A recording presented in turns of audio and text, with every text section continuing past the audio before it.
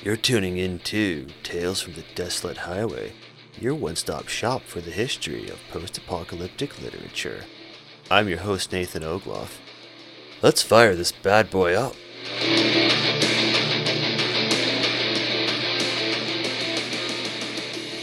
Alright guys, here's what's been going on with me. So I'll start off with saying some actual book stuff as opposed to me just talking about my social media and query letter stuff. So I started reading the Satanic Verses and I'm about a quarter of the way into the book. Now, the only reason I'm reading this is just to see what all the fuss was about. I do know that back in the day it was quite controversial and I might learn a thing or two about that. Mostly that if I don't know how to market myself, then the last trick I'll use is to make my book as controversial as possible because it worked with that guy.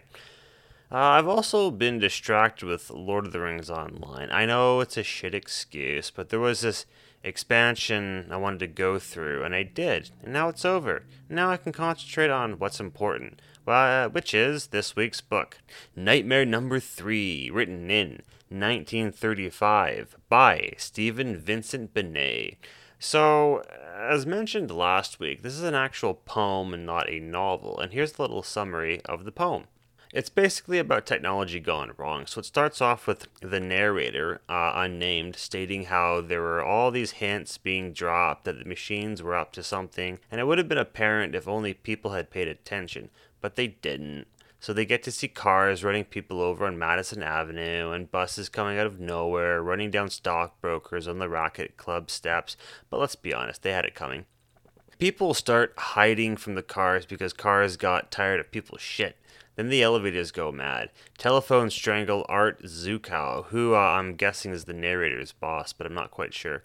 At this point, because it's never really explained, the narrator then flees to the roof of his office building, hoping the window cleaner joins him for company. But aw shucks, the swing stage got him. So the narrator is like, alright, fuck that, I'm going to go to the country. At least I'll be away from all the tech, and then he hopes to make a deal with the horses, hoping that they don't pull an animal farm, because, that'd be inconvenient at this point. And then he kind of starts to get into denial about the whole thing. So he says that the machines are going to need maintenance at one point, and if this is so, maybe we can strike a deal. Even if we were slaves to the machines, it'll be fine, because weren't we kind of slaves all along to them? Things like that, and saying it doesn't make sense to wipe out the whole human race now, does it? And if he's going to strike a deal, he'll start with his car. It's a Plymouth, an American car. And because he bought an American car, he's a good American. Because he also treated that car right, the Plymouth, and no other vehicle will eat him. So he thinks it'll all be fine unless tech has acquired a taste for people. He did see a concrete mixer eat one, but then he says the mixer may have made a mistake, being caught up in the moment and all. And it is on this little moment of doubt we end the poem with. So to fill out the rest of this episode, I'll read the actual poem before I dive into some analysis and remarks about it. I will do that for you guys. And I'll do it in my gravelly voice too. We had expected everything but revolt, and I kind of wonder myself when they started thinking, but there's no dice in that now. I've heard fellows say they must have planned it for years, and maybe they did. Looking back, you can find little incidences here and there, like the concrete mixer in Jersey eating the wop, or the rotopress that printed fiddle-dee-dee in a 3-color process all over Senator Sloop, just as he was making a speech. The thing about that was, how could it walk upstairs? But it was upstairs, clicking and mumbling in the Senate chamber. They had to knock out the wall to take it away, and the wrecking crew said it grinned. It was only the best machines, of course, the superhuman machines, the ones we'd built to be better than flesh and bone. But the cars were in it, of course, and they hunted us like rabbits through the cramped streets on that bloody Monday. The Madison Avenue buses started leading the charge. The buses were pretty bad, but I'll not forget the smash of glass when the Duesenberg left the showroom and pinned 3 brokers to the Racket Club steps, or the long howl of the horns when they saw men run, when they saw them looking for holes in the solid ground. I guess they were tired of being ridden in and stopped and started by pygmies for silly ends of wrapping cheap cigarettes in bad chocolate bars, collecting nickels and waving platinum hair, and letting 6 million people live in a town. I guess it was I guess they got tired of us, and the whole smell of human hands. But it was a shock to climb 16 flights of stairs to Art Zukow's office. Nobody took the elevators twice. And find him strangled to death in a nest of telephones, the octopus tendrils waving over his head. And a sort of quiet humming filled the air. Do they eat?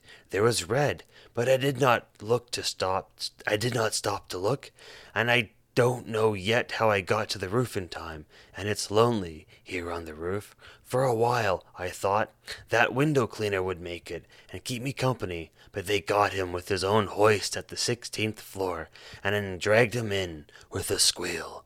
You see, they cooperate. Well, he taught them that, and it's fair enough, I suppose. You see, we built them. We taught them to think for themselves. It was bound to come. You can see it was bound to come, and it won't be so bad in the country. I hate to think of the reapers running wild in the Kansas fields, and the transport planes like hawks on a chicken yard, but the horses might help. We might make a deal with the horses. At least, you've more chance out there, and they need us too. They're bound to realize that once they calm down. They'll need oil and spare parts and adjustments and tuning up. Slaves? Well, in a way, we were slaves before. There won't be much real difference, honest, there won't. I wish I had looked into the beauty parlor and seen what was happening there, but those are female machines and a bit high-strung. Oh, we'll settle down. We'll arrange it. We'll compromise. It won't make sense to wipe out the whole human race. Why, I bet if I went to my Plymouth right now, of course, you'd have to do it in the tactful way, and said, "Look here, who got you the swell French horn?" He won't turn me over to those police cars. At least, I don't think he would. Oh, it's going to be Jake. There won't be so much difference, honest, there won't. And I'd go down in a minute and take my chance. I'm a good American, and I always like them, except for one small detail that bothers me, and that's the food proposition, because you see, the concrete mixer may have made a mistake, and it looks like just high spirits, but if it's got so they like the flavor, well... Alright guys, so let's dive into what's going on here, because that was the end. So as you can see, it's the apocalyptic part of this podcast, not the post-apocalyptic, because the shit is hitting the fan, not already hit the fan, and we can also see very early on, this was 1935 after all, the birth of the idea of cybernetics, which I found fascinating, and hope you do too. It is one poem of the many poems in Benet's Nightmare Poems series, although at the moment I don't really know what the other poems are. But what I do know is that, and if you didn't figure this out, that's okay. It was in the far reaches of my head, but I won't claim that I figured it out either. The poem is an analogy for the rise of fascism in Europe, in many ways. There's the whole little signs that if you pay attention to them, you notice something, but if not, it's a gradual rise and you don't notice it until it's too late. And there are the incidences happening right now elsewhere, away from everyone else. The machines had a few little instances here and there, some violent, others humorous, until they started running people down into the street. That line is clearly referencing that. With regards to this periodic denial, it's similar to the denial that the Nazis will overrun all of Europe. They will eventually be reasoned with, right? Now, there is that casual bit of racism that was thrown about, and we don't know if it's insignificant or has a purpose. Let's just assume it does for the moment. So it could be that Stephen, as he illustrated how people can be blind to the times until it's too late, was admitting that he himself was blind to the times.